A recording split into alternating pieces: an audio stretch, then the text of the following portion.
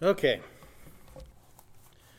So tonight, we're going to first pray, and we're going to get started. We have a whole bunch of questions that pertain to sort of like relationships, relational stuff, but also we're going to start off with the big one. So let me pray for wisdom and just thank Raymond for his time. So let's pray. Loving Father, thank you, Lord. Thank you that you have given us life. Thank you that you have given us an intellect, Lord, to think deeply and carefully about such things. Father, I thank you for your word that gives explanation for the mysteries of life, Lord. But it's not a comprehensive book of life so to where we can understand everything. And for that, we rely on the Holy Spirit for the rest, God, for all the stuff in between. Father, I thank you for Pastor Raymond for the time that he takes out of his week to just edify the body, and I'm so thankful for him. And I pray, God, that you would bless us. We give you the glory for tonight, and I pray that your Holy Spirit would be with us, Lord, as we answer these questions, and I pray that we would do it with grace and with tact. In Jesus' name, amen. All right, so the first question that we're going to tackle is, it's a question that asks about relationships, but it's also, I think, something that we need to sort of define terms for. So the first question is, how do you approach LGBT people? So Pastor Raymond and I are going to sort of tag team this and bounce off each other. So I'll let him start. So the best way I can answer that is how I have dealt with it in relationships. And I've had two opposite extremes. I've had one friend who was, both of these were men. Actually, I've got three. Both of these two were men. In the first case, the guy did not believe that homosexual acts were permitted by God. So he had a homosexual bent. He was attracted to men, and he just, as all his life, that's all was part of it. But he made the decision that he would be obedient to God and that he would not ever seek to have a homosexual encounter with anybody. So in his case, that was his choice, and he stuck to it. I mean, as far as anybody knows, but as far as I know, he did. There's an interesting thing in the scriptures where we're told that Jesus said, if anyone wants to follow me, he must take up his cross and follow after me. And that statement, take up his cross, is often misunderstood. It's kind of like, well, my mother-in-law is my cross, I've got to carry that. No. Your cross is any heavy thing that you have to carry in life that you have to carry because of your relationship with Jesus Christ. That's what the cross is. And so there'd be a time when you're called on to do something that is extremely, extremely difficult for you, and you do it simply because you want to be obedient to Christ. And that was his choice. He said, I'm going to carry this cross and not engage in any homosexual activity. He was open with us, confessed that he was attracted to men and not to women. Didn't understand why, didn't understand where it came from, but it was just a fact of life with him. So do you want to respond to this before I go to the other extreme one? So, for all of us who knew him, it was like, wow, okay, we've got to admire that choice. The other end of the spectrum was a friend who, to my shock, came out of the closet and declared that he'd always been attracted to men and that he was a homosexual. And this was the case, was a man who was married and had children, but then decided to leave his wife and go into the homosexual lifestyle. In both of these cases, these men knew the scriptures. And in his case, every scripture that he encountered where it spoke about God's design for one man, for one woman, for life as he's designed sexually, he would come up with many counter-arguments to them, and Tony will deal with some of those, I hope. Mm-hmm. He'd have many counter-arguments to them. And so in his case, he and I are still friends, and we remained friends all the way through it. We just disagreed on this one subject. Both of these men were Christians. The one who went into the homosexual lifestyle continued to serve in a church where he was accepted, where they were accepted. It was an open and affirming church. And he continued there. Now, in his case, there was no point arguing the issues. He'd settled it all in his mind because this is the choice that he'd made, and all the arguments in the world would not have affected him at all. So for me, keeping the relationship, keeping the friendship there was I felt the right way to go, simply because it was, I wasn't going to change his mind at all. He was locked into it. But still, I valued the relationship, and so I stayed with that. On the other hand, he didn't do anything to try and convert me to his way of thinking, which helped. So, it sort of stuck there.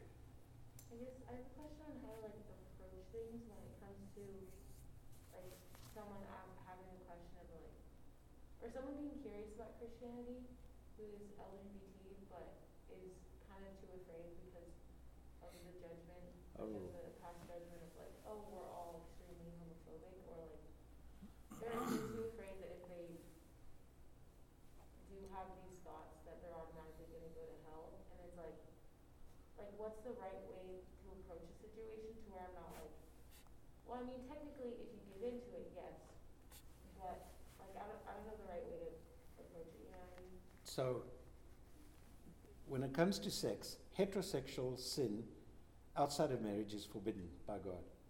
Homosexual sin outside of marriage is forbidden by God. That's clear. So those two pieces are there. We are not, our responsibility is to be agents of grace into the world. And so with somebody like that, the first thing I would let them to know, help them to understand is, as a church, while we may not affirm a homosexual lifestyle or heterosexual lifestyle, okay? If you're having sex outside of marriage, that's wrong too. We'd have to deal with that. But we will accept you. So we had a couple of women come to our church, and it took us a while to figure this out. They were attending the church, and it took us a while to suddenly click. Oh, okay, so you're both lesbians, and you have these little children. It's all right. So I eventually had to sit down with them and go, okay, tell me your story. Mm-hmm. And so they told me their story, and they wouldn't mind me telling the story. The older woman's daughter had 2 children that she abandoned with her mom, just took off, left them with her mother. Older woman who couldn't support herself and support the children. She had this friend who was a physician, who had no children but was also very wealthy. So the two of them came together, and the physician was supporting the older woman and providing for her and the children. So when we met with them, and they were in our church, they were involved in everything, it was kind of like, okay, guys, continue to stay with our church while we try and figure out this. Okay, so we try and figure our way through it. When we eventually worked it all the way through, I said to them, all right, we want you to stay in our church. We want you to be part of the life of our church. The only way that I can figure for us to support you and for you to be part of our church would be to ask you that going forward, we would ask you to stop your sexual relationship. And so they discussed it, and they came back to us and said, it's done. We've moved into separate bedrooms. We live in separate bedrooms, and we will not have a sexual relationship going forward, but we're going to stay together as a family. And as a church, we went, we're with you. We will support you in this. So making people who are LGBT comfortable enough to come to the church and know you won't be judged because of your orientation, because of that, is critical. Our first goal is to win people to Christ. The only time we'd have to be more careful is if they start then to try and evangelize others to their lifestyle. It'd be just a matter of saying, okay, that's not fair to do to us. We welcome you, and we'd want you to be part of us. All we're asking is that you don't now become a crusader to change others. I don't know if that helps, but yeah. One of the things that makes this topic difficult is that in where we find ourselves in the year 2020, this issue of sexuality is at the forefront. And that's one of the arguments that people have, is that, the Bible doesn't say gay like straight up. Like, it mentions homosexuality, and there are words that are used in the original languages that describe homosexual relationships, So they're like, well, the word homosexual isn't actually in the Bible until the 1940s or whatever. Or the other argument is that the Bible doesn't mention homosexuality that often. I have some proof texts that specifically forbid homosexuality, right? There's like 5, 6 maybe. But the thing is that the reason why the Bible doesn't talk about homosexuality often is because it was one of those sins in the ancient world that was so egregious and so awful that hardly anyone committed it. And it was just a given that you don't do that in that culture. That's the reason why, because it was like, why focus on that when everyone knows that this is sinful behavior, right? So along with that, the reason why people have issue with it today is because it's on everyone's minds. Sexuality, and not just sexuality, but their preference, like just using that word, orientation, etc. Everyone has made their identity in their sexuality at the forefront. And even, so-called gay Christians, they're just the fact that they call themselves gay Christians, they put the gay before the Christian. They identify themselves as like, I'm gay first and then I'm Christian. It would be like me saying I'm a brown Christian, or someone saying I'm a white Christian. That'll get you in trouble, right? So it's putting this identity, it's the cart before the horse, essentially, is they're making this the forefront of their whole identity, and that is where the issue lies. So the reason why this is so difficult, suffice it to say, is that this has become the thing for our culture, is sexuality, and it's so important. Whereas before, sexuality was in the ancient world, when the time that Scripture was written, was you would marry a person of the opposite sex. You would have relationships with the person of the opposite sex. It was a given. So it just seems weird that Christians are just obsessed with homosexuality, and it's just not true. That it does talk about it, so we do need to talk about it, but it's at the forefront of everyone's mind. So as believers, we have to be beacons of light in society. So the reason why it seems like Christians are obsessed with it is because everyone else is obsessed with it. So we have to talk about these issues. So to answer the question, how do you approach an LGBT person? You approach them in the same way you would any sinner. We are all separated from God because of our sin, the sin that we literally inherited from Adam, right? People say, I believe that people are inherently good. I think that, when you're born, you're just a good person. And it's like, now that I've had a bunch of kids, I completely understand that when you are a baby, you are 100% focused on yourself. You are you're a terrible sinner. All you care about is yourself, because you literally don't have the capacity to think about anything else. That is just like one of the proofs for it. Yeah, humanity is not generally good, right? So you approach them in that same way. Like, hey, you're a sinner, I'm a sinner. That's where we start from. And the good news that's found in here is that you are not far from salvation because society thinks that this is like the number one thing, right? The most important thing. It doesn't mean that you are like further from reach from Jesus's cross, essentially. Like, we're all the same distance, and Jesus died for you in the same way that he died for me. So approaching it in that way, I think, is really, really helpful. So one of the things that I've had to wrestle with is, where does it come from? And in some cases, like that first incidents I told you about, as a result of our rebellion against God and against the fall, we've been affected in all kinds of ways. That's where diseases and illness come from. And that's where you find fracturing happening in our personalities and in our makeup. And so some people, for reasons I can't figure, that they're born with just that bent inside of them, okay? For some people, though, it's a choice to experiment.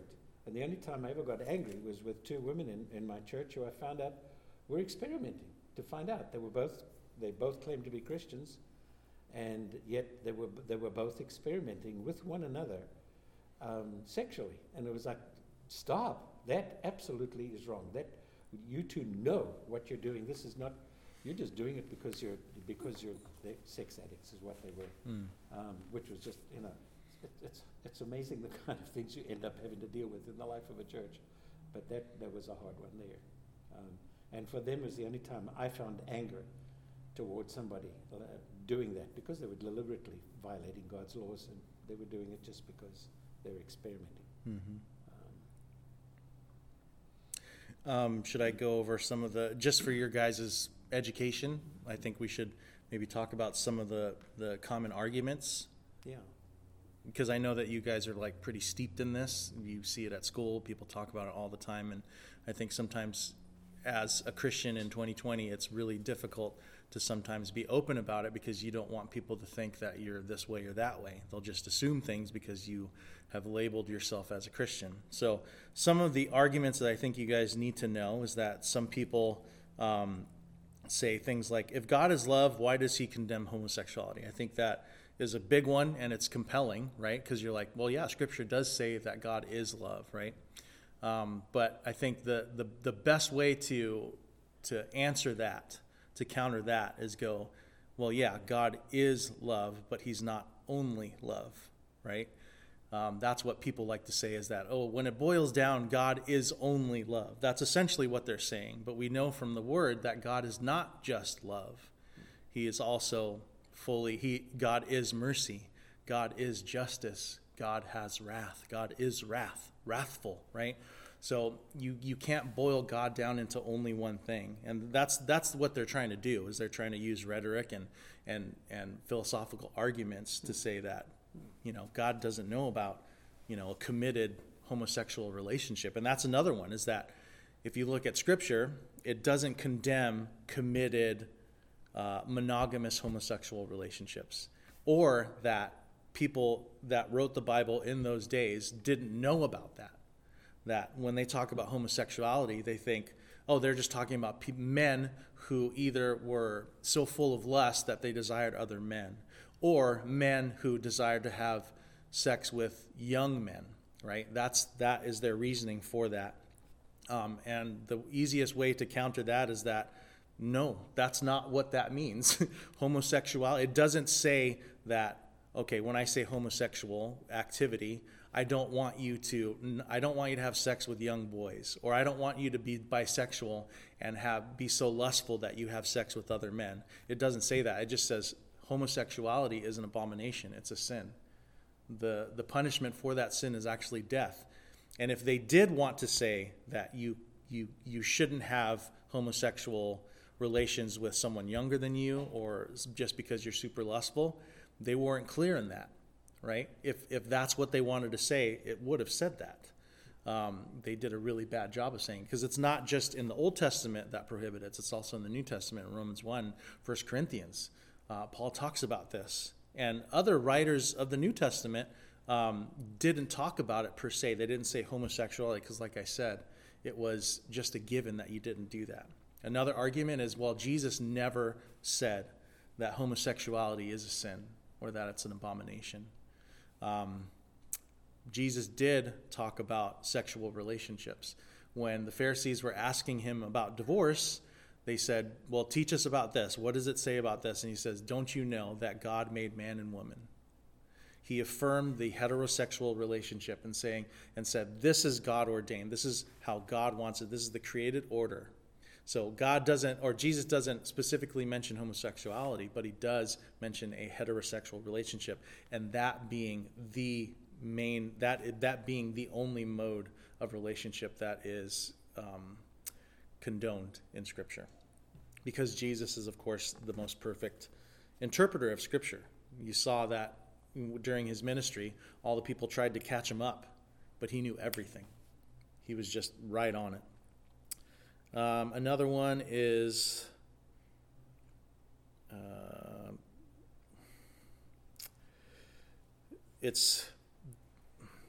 I went through most of them, but this one argues language. In 1 Corinthians 6:9, they make the argument that the term that Paul uses for homosexual doesn't really mean that, and I sort of answered that already.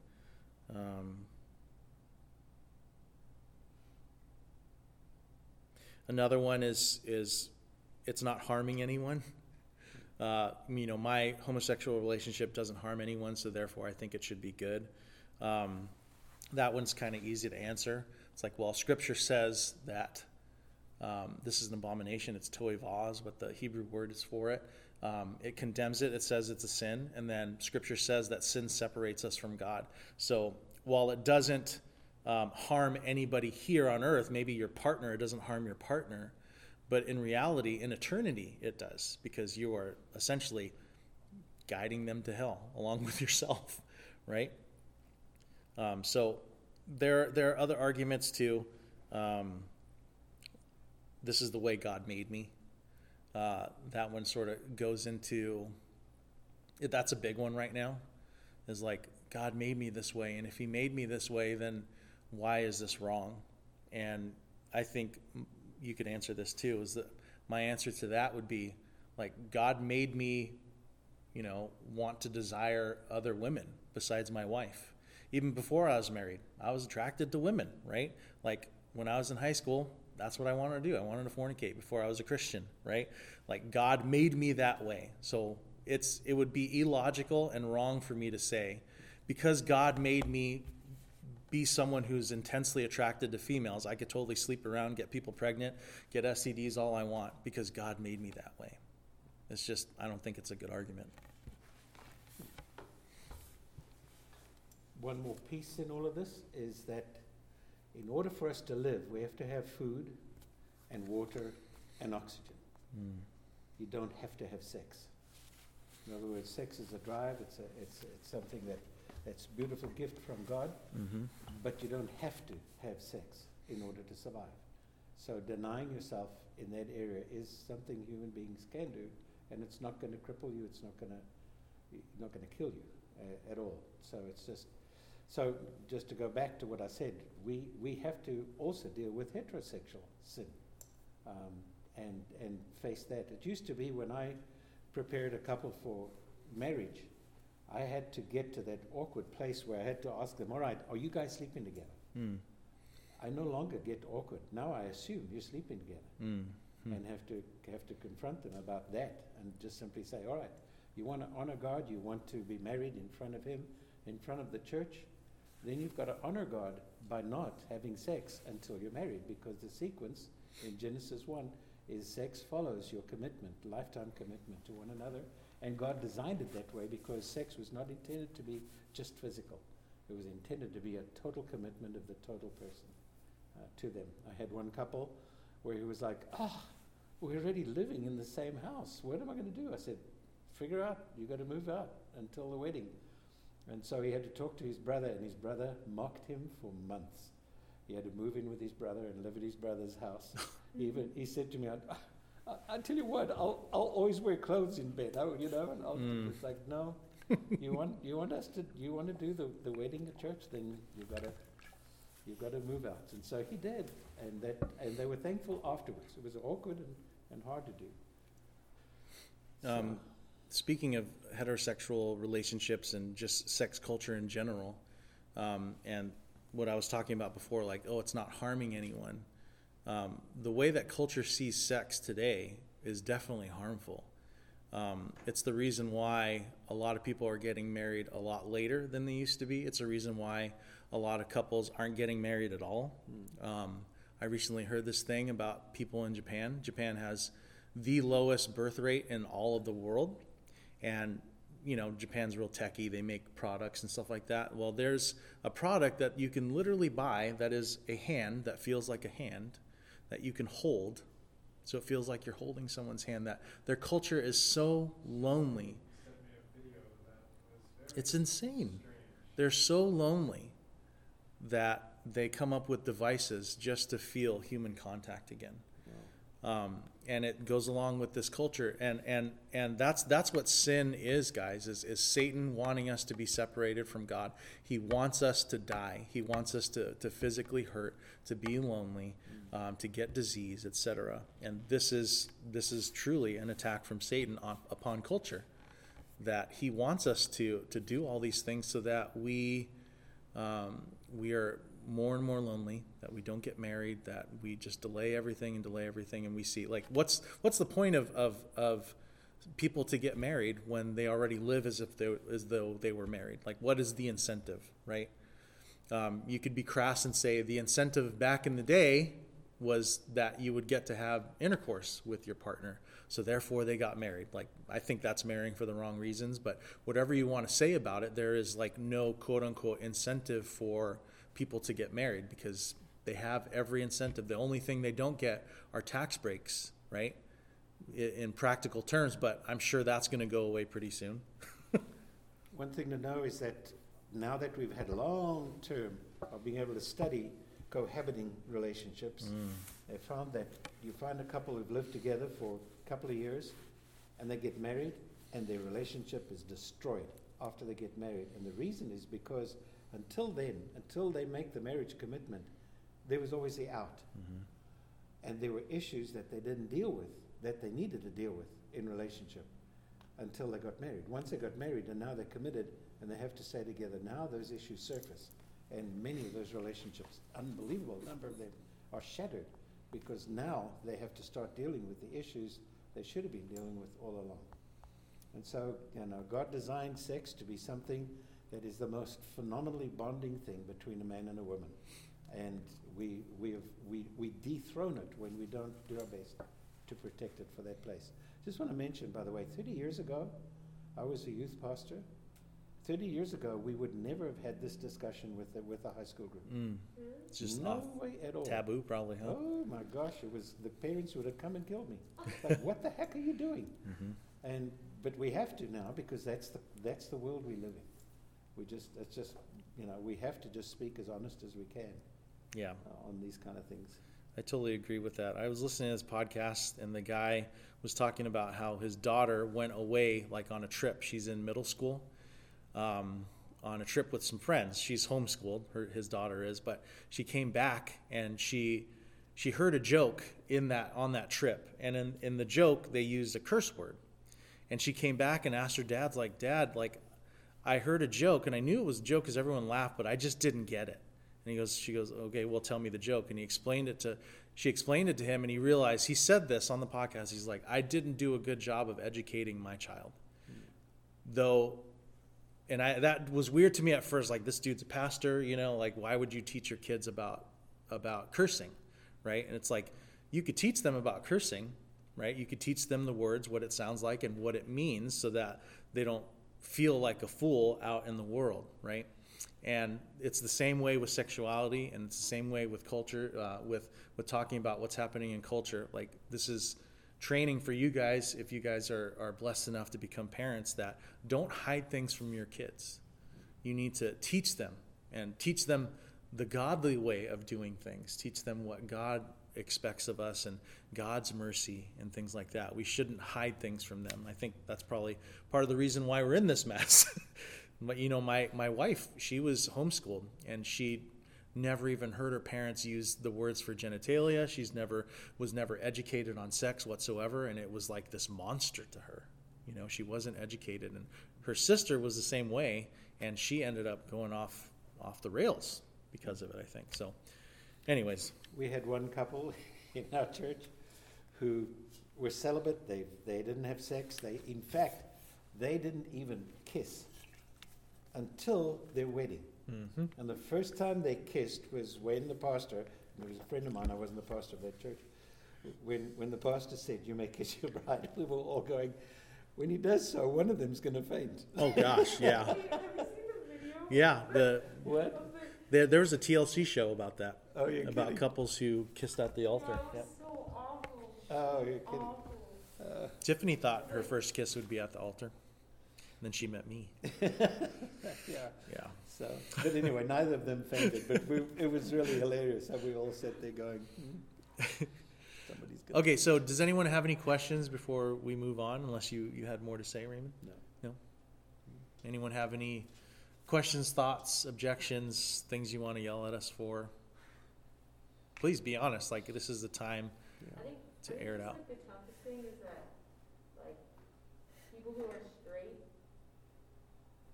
I guess it's sort of an easier way out, because it's like, okay, well, we can wait wait till marriage, you know? Yeah, But then with people that are in other relationships, it's kind of like, okay, well, you can't forever. yeah. You know what I mean? I see it like because it's so prevalent in culture. Like Ruby really loves candy. She has a sweet tooth. And if you mention candy by name at all in the house, it's the only thing she can think about. And I think it's the same way for people's sexuality. And like I said, it's become the number one thing that identifies you as a human. It's like your soul nowadays. So I think because of the emphasis of culture in your sexuality, it can be really, really difficult. But sexual desire is not the only desire that we have. It seems like, oh man, that's really terrible for those people, but that's not the only vice that people have. It's not the only thing. It's only at the forefront because of what culture says about it. So I can understand, yeah, it's really difficult and it seems awful for them. But there are also many, many, many instances. One of my favorite books is a book by this woman named Rosaria Butterfield, and it's called The Secret Thoughts of an Unlikely Convert. And she was a legitimate college professor at a really good school on the East Coast. She taught postmodernism, and she was a lesbian, and she was in a lesbian relationship and everything, and she hated God. She was writing a paper, an essay about God and Scripture and all that stuff, and then she met a Presbyterian pastor that approached her in a loving manner that said, hey, I want to hear your story. I want to love you. He invited them to dinner. And it's amazing. This is a memoir of hers. She was saying, she's like, I knew everything about my whole life. My life was moving in this one direction. And as soon as I met Jesus, not as soon as she met Jesus, she knew about Jesus, she knew about God, but when she felt the love from this pastor and his wife, she, in the memoir, she was like, I hate myself.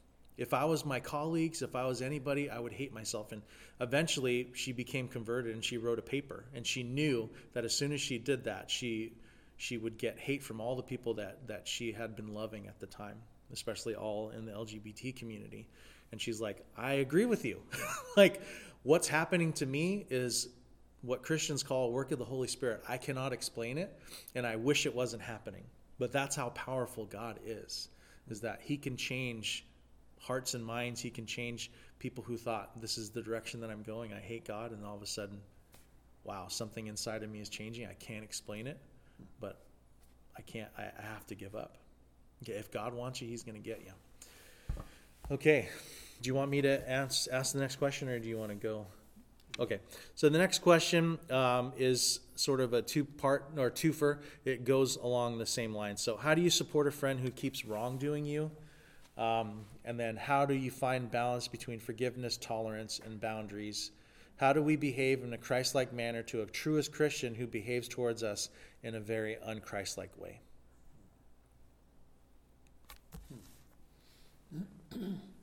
The boundaries word in there is a vital piece there. Yeah. If somebody is treating you in an un-Christ-like manner and they're claiming to be a Christian and they keep doing something to you that harms you, that hurts you, then the best thing to do is to set a boundary. That doesn't mean you hate them, but you distance yourself.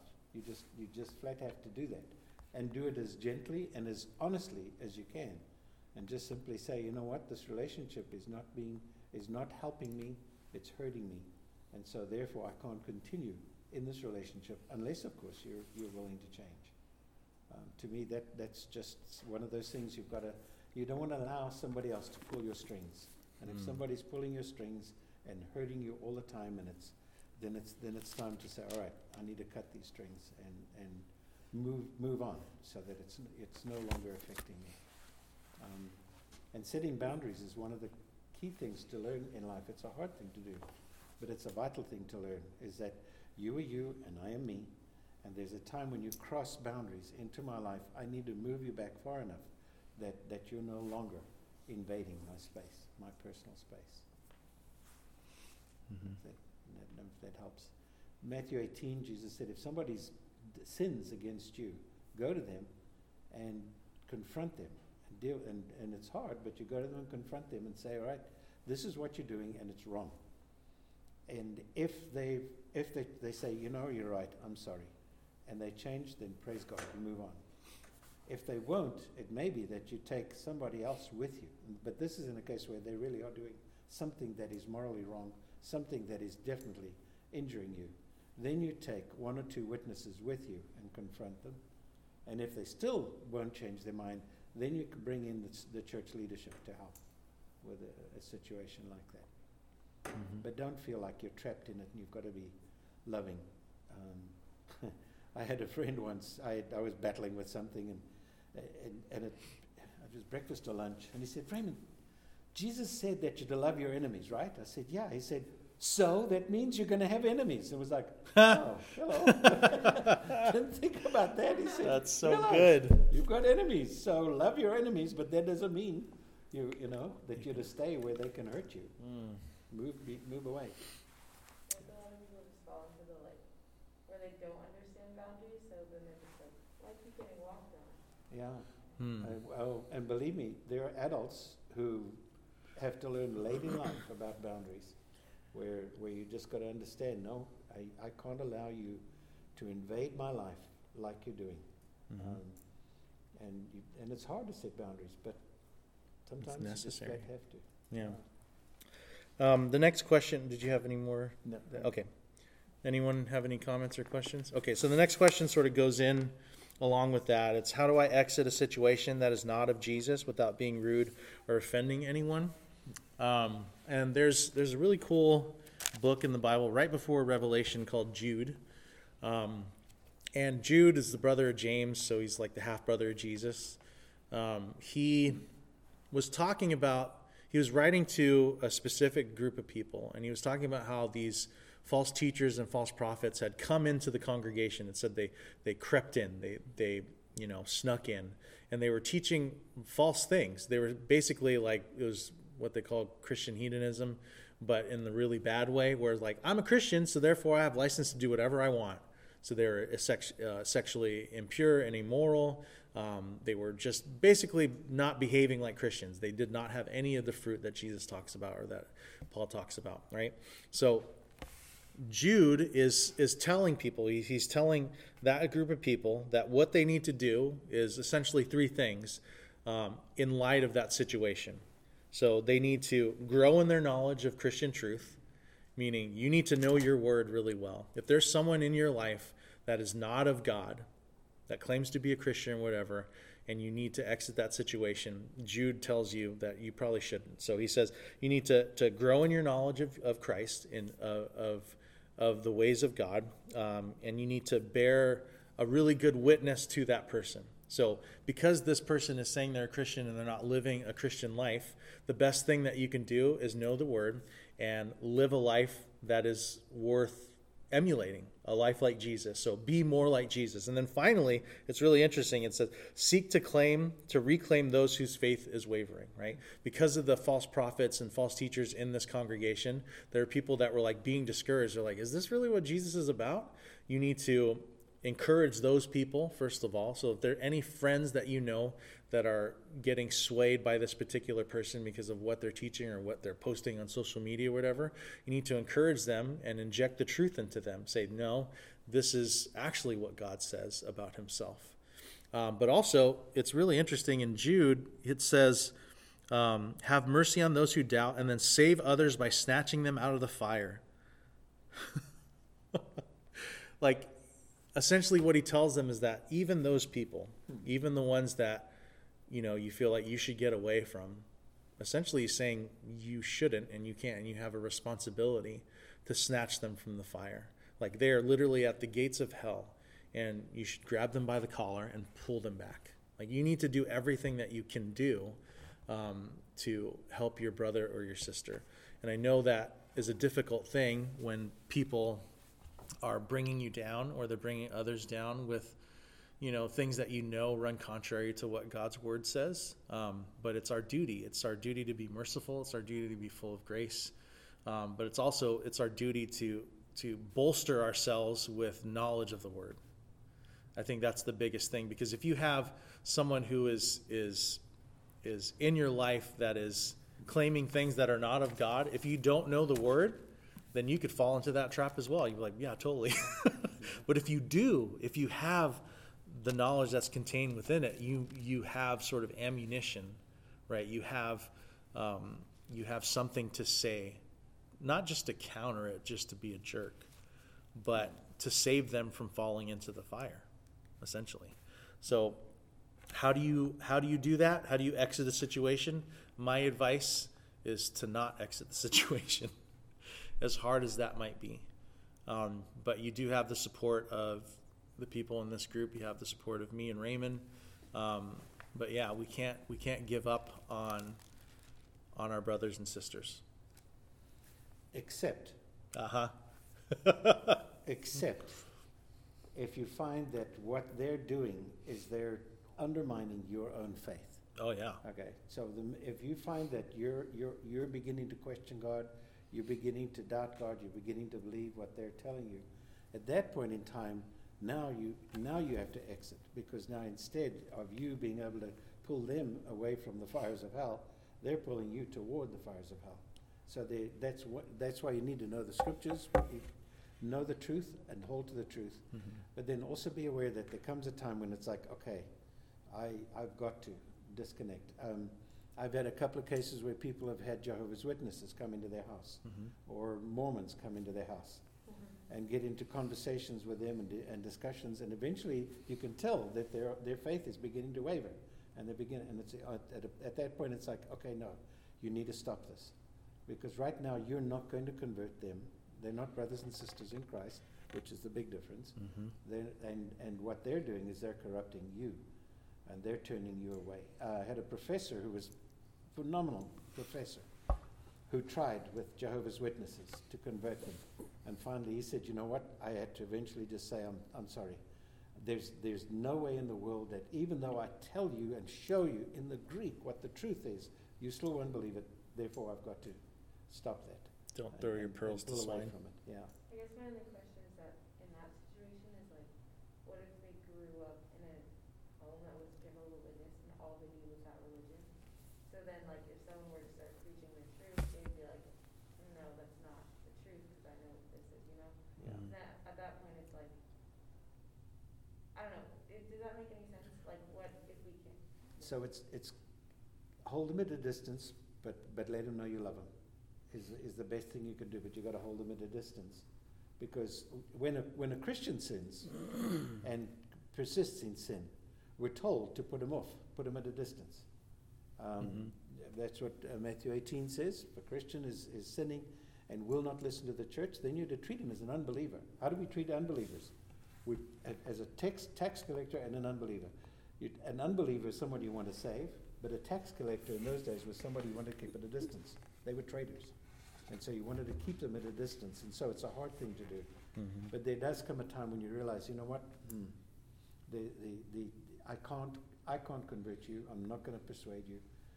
I care for you, but I can't allow you to continue to debate. People are saved out of Jehovah's Witnesses. People are saved out of Mormonism. People are saved out of just pagans. You know what I mean? Cults. The gospel is powerful. And pray for them, and just wait for God to do the work of helping them. A couple of cases where I've known people like that, I've had to sit them down and say, all right, before I can teach you, well, in order for me to be able to teach you, I've had to help you to unlearn what you've been taught that is wrong. And that's going to be hard, because there's stuff that you've held on to that you think is true and it's not. And I have to help you unlearn that. Remember, Satan is the father of lies. And the one way he will destroy us is through lies.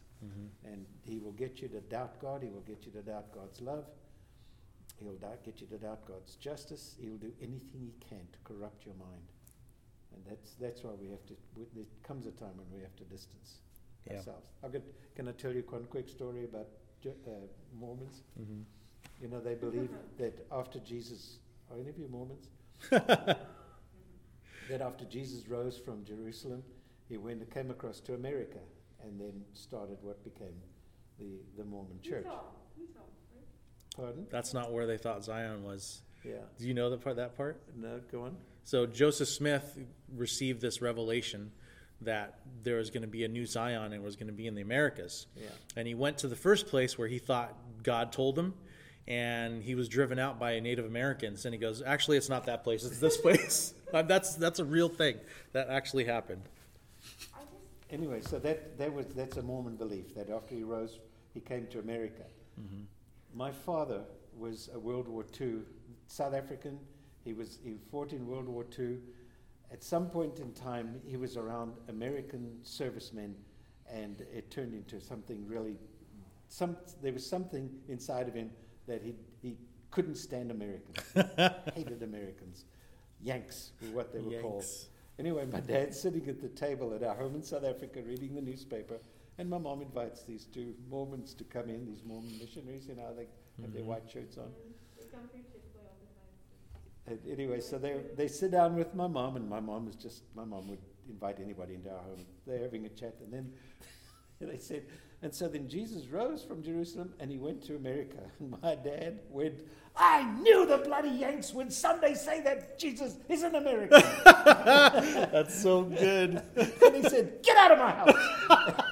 and we rolled on the floor. It was just like, I knew it.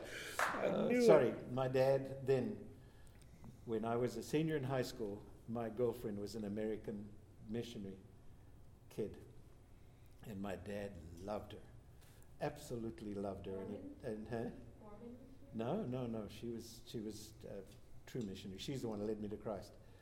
But my dad loved her, and it helped him to switch with his whole idea of Americans and stuff. So it was so cool that God said, "Oh, I'm going to find a way to take that out of you." Yeah. All right. Any comments, questions about that? Any clarifications you guys need? Okay, next one. How do I get my friends to have a little more faith and believe in God and the Holy Spirit? You can't. So what you can do is know what you believe. And there's actually a book called Know What You Believe and Know Why You Believe. Guy was a phenomenal, easy writer. Man, it's fantastic. If any of you need the books. Know what you believe and understand that all of us are at a different place, all of us, in our growth, in our relationship with Christ. So we all grow on a need to know and a need to grow basis. And there comes a time in your life when all of a sudden you'll need to know something, and you'll find it if you go to the scriptures. Or there's a growth place in your life where you need to grow. And so many of your friends are not at the same place you are. And all you can do is continue your own growth, answer the questions. Is it James or Peter? Or John? Peter. Peter. Be ready to give an answer to anyone who asks you for the hope that you have. Mm-hmm. Explain your faith and teach it to them and challenge them. Say, come on, think. You turn your brain on and think, and then try to move them along. I guess I just get to the place where you realize where all of a sudden, suddenly the light will go on in somebody and they need to know, and then they'll grow. It's the same thing with all of us, that there's all of a sudden a time in your life when I really need to know this, and then you can grow. Does that help, or is that just walking a circle? Yeah. I think a major thing that I've always been a proponent of is, when you want your friends to know God, especially I think the motivation for a lot of people is that, like, I see my friend going through a really hard time, and I know that Jesus changed my life for the good, so I think they should just become Christians, and it'll make them happy, right? Which leads us to our next question. But I've always been a proponent of, like, hey, why don't you just invite them to church? And youth group's really good for that because we have things that are just not youth group, right? Like I'll talk about in the announcements coming up what we're doing next week. But things that, hey, we can invite our friends to these things, and it's not church, right? It's not like, oh, we're going to totally ambush you with Jesus right now. But to get them to just meet your other Christian friends. And that's how important testimony is. When non-believers see believers' lives, especially when they know them intimately. Like, Mike, I think you've been really open and honest about, your struggles and your victories. Like, I love what I see you posting on social media. Like, it's real and it's open and it's honest, and I think that is a huge witness to people. when they see that, oh, Christians aren't 100% happy all the time, and they totally have everything, perfect in their life, and they have this false image of what being a Christian is. But when they see that you're real and you're raw, but that your hope lies only in him, I think that gives other people who are hopeless to actually have hope. So the last question we're going to go through tonight is, how can we bring someone to Christ when they claim to be happy and content without religion? What are we supposed to say? No, you're not happy. I like the way that was worded. And this is where testimony is so important. The way that we can bring people to Christ is invite them to church, invite them to some of the extracurricular stuff that we do, invite them to go out to eat, invite them to hang out with your other Christian friends, so that they can see what the life of a Christian is like. And I've seen that work positively so many different times. But I think it's important for us to recognize that happiness, especially on this side of eternity, isn't our only goal.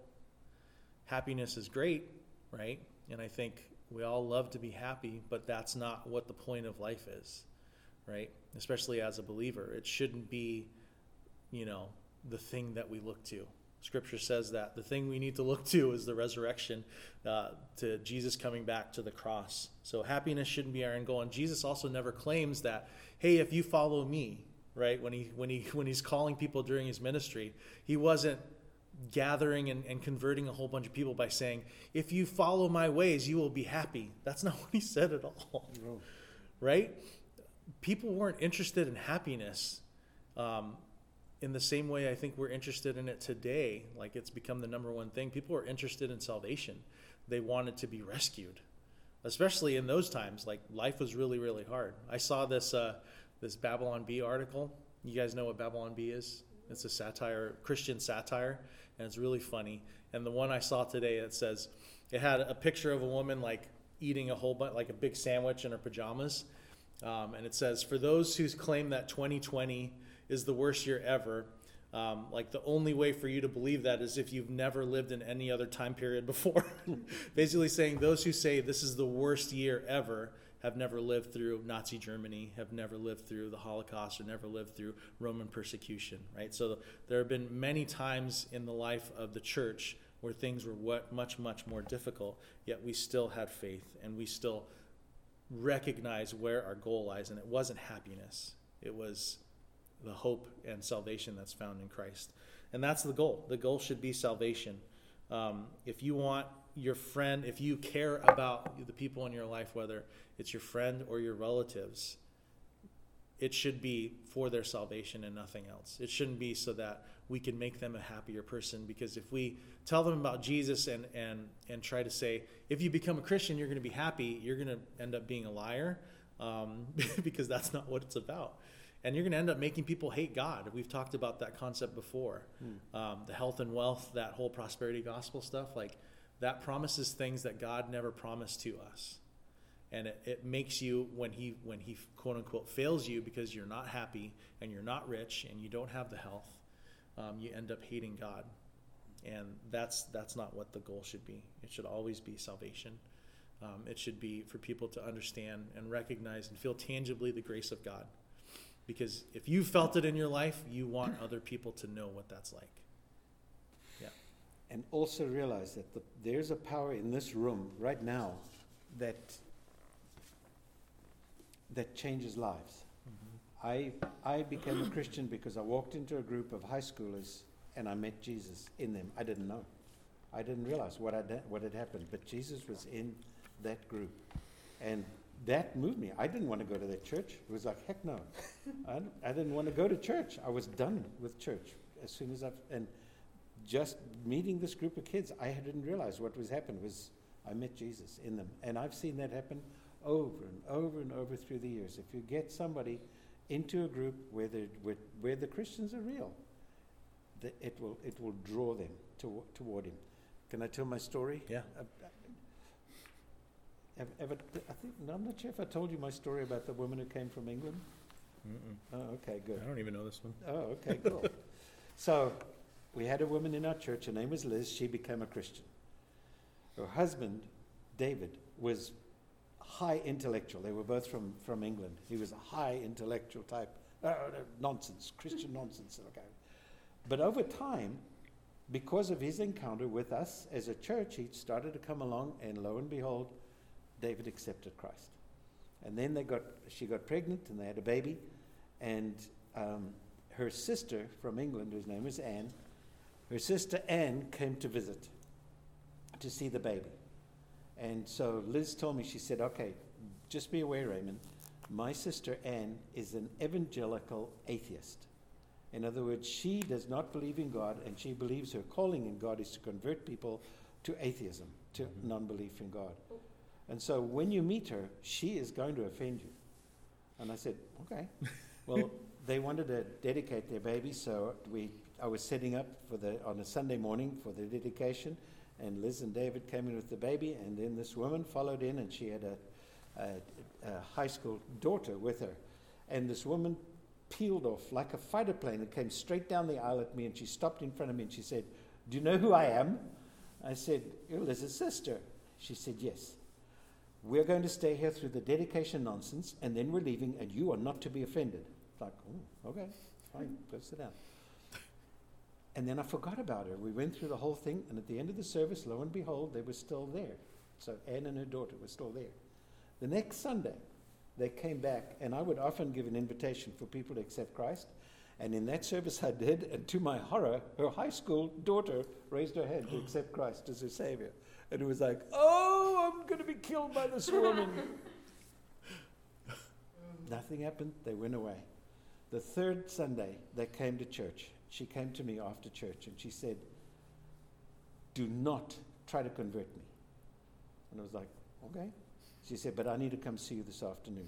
So she came to see me in my office that afternoon. And she said, now let me repeat, do not try to convert me. I said, okay, come. She said, my sister Liz will believe anything.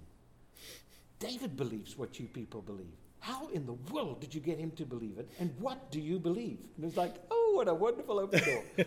So I walked her through the gospel. And I explained Jesus. I explained why he died. I explained his resurrection and the offer of life. And when I finished with it, I said, do you understand what I've said? And there were tears in her eyes. And she said, yes, I do. And I said, would you? And she said, you promised you wouldn't convert me. I said, okay. And then God gave me the nudges through it. I said, all right, and I promised I wouldn't try and convert you. But let me tell you what to do should you decide to accept Christ as your Savior. Can I do that? And she said, okay. So I told her, just simple, basic prayer. And she said, okay. I said, then one more thing. Can I give you a Bible and it had the gospel in the front that will explain what I've just said to you again as well? And it was like, okay. So she took the Bible. And she said, okay, I just needed to understand what you people believe.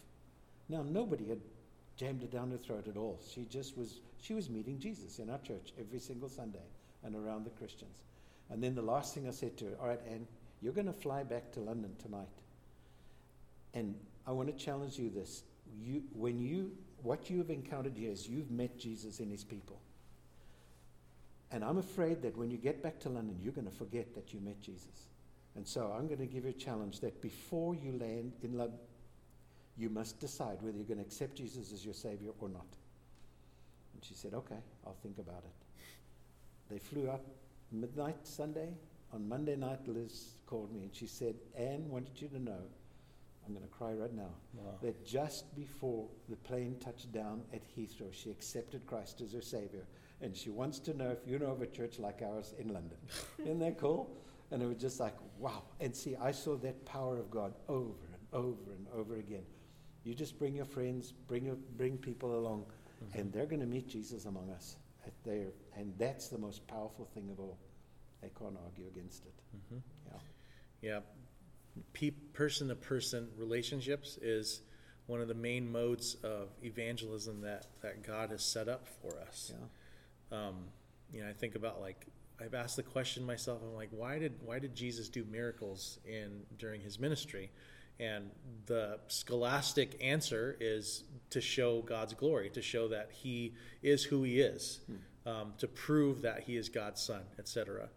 And I think like, okay, well, I know what the word says, that, faith comes through hearing of the word, etc. But I think the best way for people, not just to hear the gospel and believe, but the best way for it to stick is relationships, person-to-person relationships. People can hear it and understand it intellectually and go, yeah, okay, I believe, like that makes sense to me. But people remain Christians and remain strong and then evangelize others and disciple others because of one-on-one relationships, because of community like we have here. And what Pastor Raymond says is absolutely right. That what we have here is the most powerful tool for evangelism. It's the brightest light that we have in this dark world. It's us as a community. And I think that it works best, and it kind of only works when we do it in community with one another. So if you think you want your friends to believe in Jesus, like that's a working of the Holy Spirit. It's a working of God. It's not up to us, but the easiest and best way that you could maybe bring about that change in someone's life is to invite them to church. It would be awesome if it was this church, but we don't have the monopoly on the gospel, essentially. It could be any church, but it would be awesome if it was this one, because you know this community and you understand the people that are in it, and you understand that we do our best to live a life like Jesus. Does that make sense? It's interesting. It never clicked in my brain before. Jesus did miracles. Mm-hmm. He didn't give us miracles except one. And the miracle is this: they will know that you are my followers when they see the love you have for one another. Mm-hmm. That's the miracle He gave us. Yeah. And that's that's the most powerful miracle of all. See, I when I was thinking of something, what to say, I thought of that. Huh. And then I forgot. And then that's the Holy Spirit. No joke. Like that is 100% the Holy Spirit. I'd never thought of that. That's the one miracle, the only miracle He gave us that we can perform, and that is to love one another. Wow. Yeah. Any questions? Any further questions? Any questions you have just thought of that we might be able to answer, because we have some time? Yeah. All right. So I'll close with prayer, and then we'll be done. And then I have some announcements after I pray. Okay. Loving Father, thank you so much, Lord, for this time together. I thank you, God, that you are a God of wisdom, that you are a God that gives us wisdom and intellect, Lord. And I thank you, God, that you have given us a heart that is capable of compassion and love, Lord. I thank you that you have given us your Holy Spirit that bolsters us, that strengthens us, Lord. And I pray for that strength for all of us here, God. I thank you that you've given us your word, and I pray that we would endeavor to understand it more clearly, God, that we would have this thirst for knowledge that's contained within these pages, God. I thank you for these students. I thank you, Lord, that you have formed this community, and I pray, Lord, that we would be a beacon and hope and of light in our communities. And I pray these things in Christ's name. Amen. Okay, so announcements. Next week, we are going to gather at Boomers, okay? There is a Black Friday sale. I think it's still going on. Did anyone get their ticket at all? Okay, cool. So it's $10 for like unlimited go-karts and mini golf. Those are like the only things that are open, but that's still a pretty good deal. $10 for all you want to do. So that's the first event I went to last year. No way, really? Seriously? That's cool. I didn't know that. So yeah, come next week. We're gonna meet at 5 instead of 6:30. So there's a little bit of light out still. Hopefully, dress warm if you could, because it should be a little chilly. But yeah, expect to play a bunch of mini golf and ride the go-karts. So if you go to vistaboomers.com, you can buy that. It's called the Champ Pass, and it's $10 right now, I think. So go ahead and check that out. December 16th, so the week after next, is going to be our Christmas party. Skylar sent out invitations for sign-ups for like food. We're going to do prepackaged food. If you know what I mean, like stuff you buy at the store that's already packaged. So go ahead and sign up for that, and we're going to have a Christmas party and a gift exchange. Yeah? Can I make banana bread or no? What? Can I make banana bread or no? Oh, gosh.